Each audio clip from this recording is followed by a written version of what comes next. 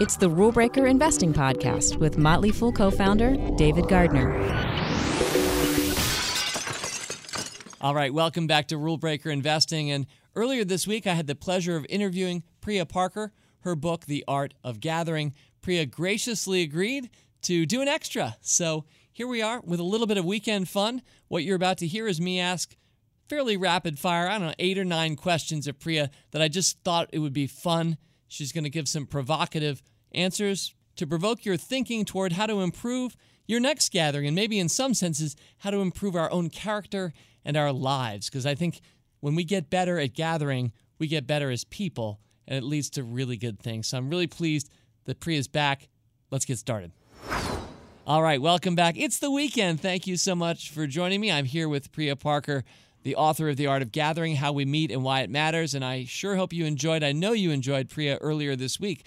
As I mentioned earlier this week, she was gracious enough to accept this invitation to an extra. And Priya, our ground rules here are going to be simple. I'm just going to fire a few fun questions that occur to me based on reading your work and enjoying your work, and just hear what you have to say. Let's go with sort of a lightning round format. I can imagine like 1 minute, 30 to 60-second answers, whatever you got to say. You ready? Yep. Great. Let's go. 3, 2, 1. All right. Topic number 1, Martha Stewart. What's your take on Martha Stewart? I think Martha Stewart is a symbol of an old way of gathering, which is a focus and a disproportionate focus on things rather than people. When you read her guide to party planning, there are, 27 steps, and 24 out of the 27 has to do with the food and the recipes. It's not that that's problematic. It's the level of attention, the assumptions that go into what creates a powerful gathering. And I think that we need to actually, for this next generation, bring it back to people.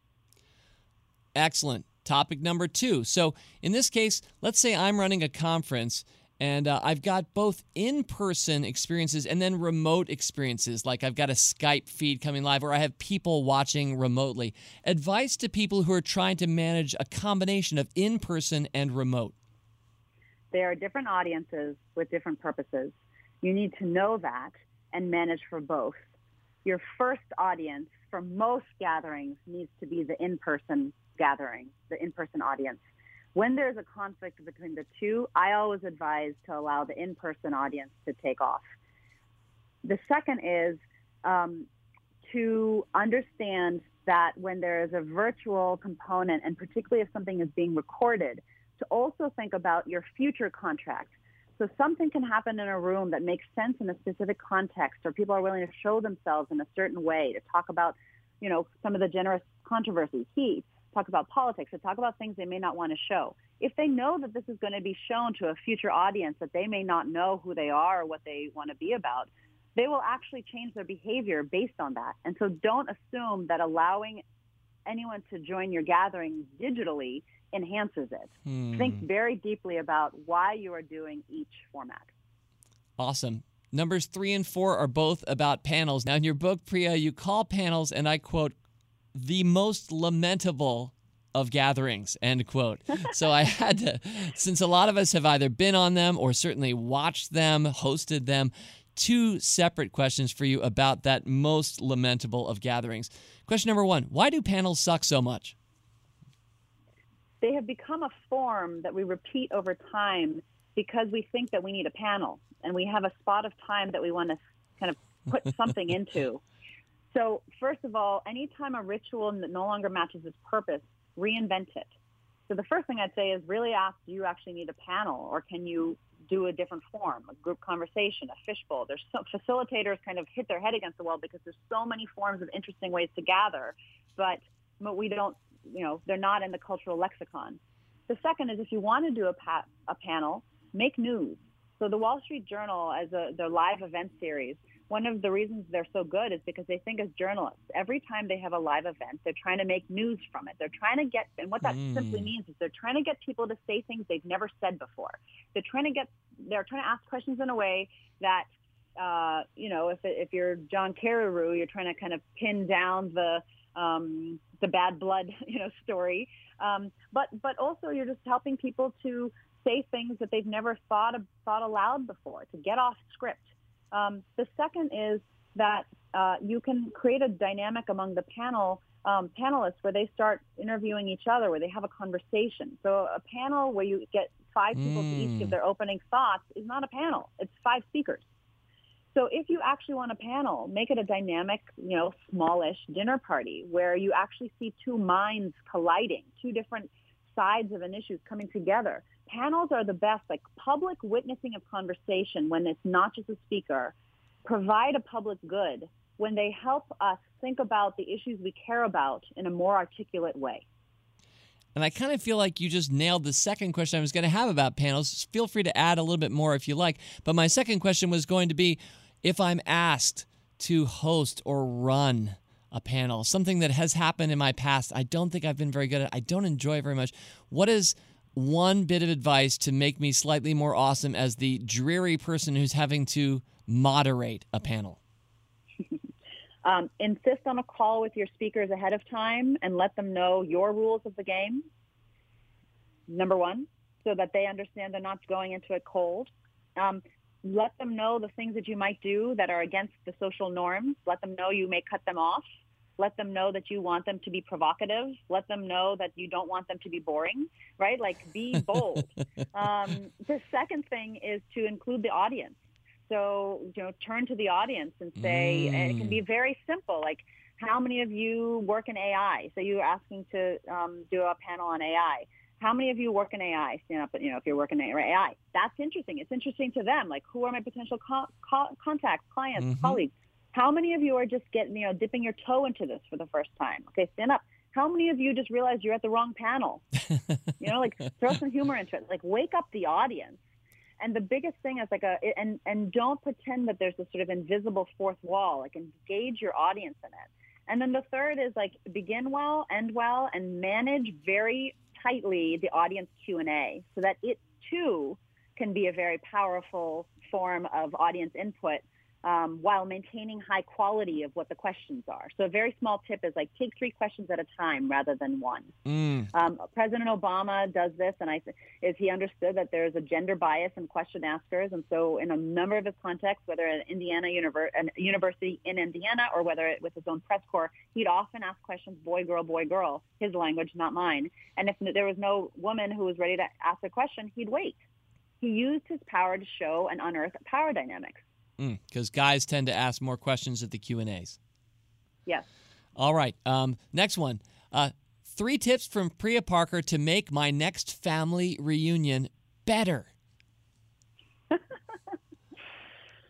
Number 1, have an evening where the activity is conversation and a structured conversation. George Dawes Green is the founder of The Moth. I interviewed him for my book, The Art of Gathering, and what he did at his family reunion of 50 plus people was they had a night where they rented out like a YMCA or a local hall because they're such a big group, and every person in the family had a chance to tell a story in front of the entire family for 5 minutes of story in their life or an experience in their life of what it means to them to be a Green, meaning like their last name. And I love this idea because it allows for a collective moment of identity formation. But depending on what the story people share, as George told me, he said, there's a cousin who lives halfway across the country or a nephew, I'd never met him before, and it was so crazy to hear him talk about a story in a hallway about what it means to be a Green, and me chuckling, thinking, that's right, that is what it means to be a Green. Number 2, talk ahead of time with your family about what the purpose of the reunion is. And number 3, think about your rituals. If often after deaths of like a patriarch or matriarch, a grandfather or grandmother, there's a lot of confusion of what do you continue and what do you change. And often we continue things that don't work for us because we think it is dishonoring somebody who has passed. But actually, to understand what are the core values of this family and what needs to be refreshed for a modern age is the way that you can honor and keep refreshed and relevant what your family actually believes and does in the world. Wow. Love it. Next one for you. What does working with you look like? I can imagine some people are like, hey, I'd love to have Priya come help me or my corporation do something. Like 60 to 90 seconds from you in terms of just how you roll as a professional. We come in, we listen deeply to the gathering that you are wanting to either fix or create. We diagnose it, so we listen very deeply to understand what problem are you trying to solve through this gathering, and we may advise you that this gathering does not solve that problem. One of our pieces of advice often is to gather less and make the gatherings that you actually gather count. And then the second is we train you. We train you, and we train your team to understand the lens that we approach gatherings with, so that we actually conduct a training in the art of gathering to help you understand how do you actually do this on your own so that we don't have to be there to do it. And then the third is we design your gathering, but we design it first having you gone through the training process so you can see what I'm doing live. So you don't need to have me or my team with you every time that you start to create transformational gatherings. And I know I'm filling out a workbook a lot of the time, right? That sounds kind of like a pain, but you made it sound more appealing in your book. Yes. I mean, workbook, I've been told many times the terrible word, so I need to change it. But basically the idea is, I facilitate a lot of gatherings that are complicated, that are often political, that are bringing people together that need each other but don't necessarily want each other. And so, and I come in and I facilitate. And so I often don't know the people that I'm working in, and I don't know the context. And so I design what I call a workbook of 10 questions that they answer ahead of time. They send back to me, and I read them. And I then weave their answers into my time with them. But the questions I ask go from very personal to very controversial. And get people to talk about, like, one, why did they choose the field? What is the experience that they had before the age of 20 that relates to the work they do today? So I get them to remember their purpose. Why are they here? All the way to asking questions like, if you were to, what is a taboo that goes unspoken in this group? And then depending on, and again, I manage the social contract very well. I sometimes open meetings by reading out that list. Yeah, and it's really, I've not been through that experience, but I can imagine that something that is meaningful is when you were to read some of my words and put that into thread that into your opening, and so people can hear that you both did read our workbooks, that you listened, and you even integrated it into how we're going to frame up the day or the week. Exactly. I mean, I was facilitating a gathering. It was in the press, but at Stone Barns. A couple of years ago. It was about the future of the grass-fed beef movement. One of the questions I asked the 100 people gathered was, what is the early experience you had that connects with the work you did today? Mm-hmm. And these are our chefs and heads of schools and activists and, people who are the kind of the CEOs of all of the food companies you've heard of. And I began by reading back their answers. And they were beautiful. My grandmother taught me how to plant radishes. And after she died, the thing that I always did was make sure that I was planting radishes every year. I grew up in a food desert. I grew up in a place where I didn't see an apple until I was 12 years old. I thought they came in cans. I grew up in a way, and immediately you humanize the room because, frankly, these are people who are doing work because they're passionate about it. And so the quicker you can help people see that, the more likely your gathering will be transformative because of what they're willing to do in the room together. All right, 3 last ones. Priya, first one, what is a story that has arisen since the book because of something you wrote in the book? I got a phone call. It was actually through a radio show, but people call in the kind of the second half. It was a Dallas radio show. And a woman called and said, my mother and father both passed away in the last month. And we have a family, we have a memorial coming up. We haven't seen people, a lot of the family in a long time. It's complicated, and I don't want this entire thing to be a downer. What do I do? And what was so beautiful was, I answered it quickly, which is, first of all, funerals are downers. And to quote Amy Cunningham, you cannot be transformed by your grief if we do not grieve. But the second thing was to kind of play with her, to ask, even when it feels insensitive, not play with her, riff with her, even when it feels insensitive, to ask, what is the purpose of your memorial? Is this for your mother? Is this for your father? Why are you doing it together? And is this do you want to bond the family that is coming together that hasn't seen each other? And how do you actually think about creating, I actually ended up suggesting doing a George Dawes Green night the night before to say, what does it mean to be whatever her last name was? And what's been really beautiful to me is that people are now able to read this book. I wrote it in an accessible way, and I believe it applies to personal gatherings and professional gatherings. And people are starting to understand, like, the deep power of bringing people together around the moments that most matter to us, and that you can actually shift people's, again, identity and belief of what is possible in the future and the relationships if you think very deeply and use this lens of how you actually want to spend the time we have when we come together, and that a funeral, even something like a funeral, doesn't have to look like one thing. All right, second to last one. Online gatherings, online communities. Priya, you don't spend much time in your book. I view you as focused more on what we think of as events that have, let's say, beginnings, middles, and ends. But any advice for all of that online gathering that we're doing on the internet these days? Have your online gathering have a beginning, middle, and end. Have your online gathering connect people in the beginning in some way that reminds them that they're actually physical people offline as well. If you have a conference call, it's a small tip, but have people at the beginning of it, tell them, bring a mug of your favorite liquid in it, the start. We can't meet in person, but please, in the beginning of the day, start the conference call by asking everybody to say, like, what are they drinking and, like, what does their mug say? Mugs these days say all sorts of stuff. I have a mug that says raising tiny humans is exhausting. If I say, right? Like, you learn a lot about bring the human into the digital and make them have a physical experience even if they're online. All right, and let's close it out. My final extra question for you, Priya. I loved what you said about pop-up rules in your book and earlier this week on the podcast. How about a pop-up rule that I could use to spice up my next gathering? What have you tried that's worked? To invite people and tell them they can't pour themselves a drink. Yeah. Very simple.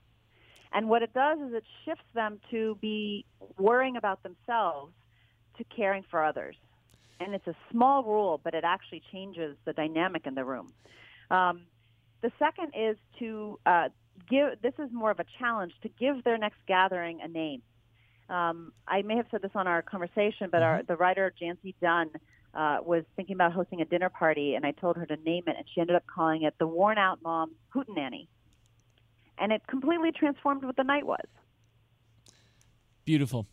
All right. Now, to close, Priya, one thing that you do a great job at in the book, and I can see you do it in life, you're exemplifying it through your words in your book, but you do it in life, is you take risks and you encourage us to take risks.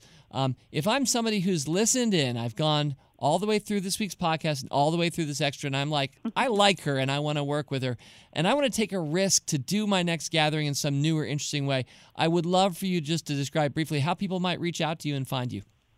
Sure. So thank you for that. First, host the 15 Toasts. It's an easy risk with structure. And you can reach me on my website, priyaparker.com. Follow me on Instagram. I love engaging and hearing your stories of the risks you took. And to sign up for my newsletter.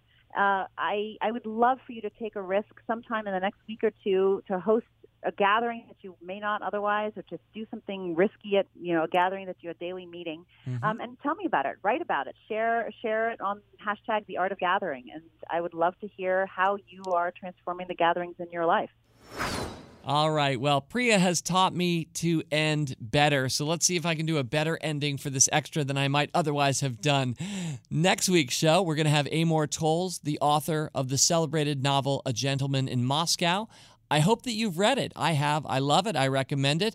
But if you've not, you may not even have time to do so between now and my interview. But I know you're going to enjoy Amor Towles, the author who comes from the world of Wall Street, but who wrote a novel breaking a lot of the rules that you might expect. Central figure, a character who spends the 30 years of his life and most of the novel just in a single hotel in Moscow. Lots of challenging premises, and especially I'm looking forward to talking with Amor about the business of being a novelist and what that world is like, the publishing world, which he's got to know very well. So know you're going to enjoy that. All Towles fans, Gentlemen in Moscow, Rule Breaker Investing coming at you this coming Wednesday.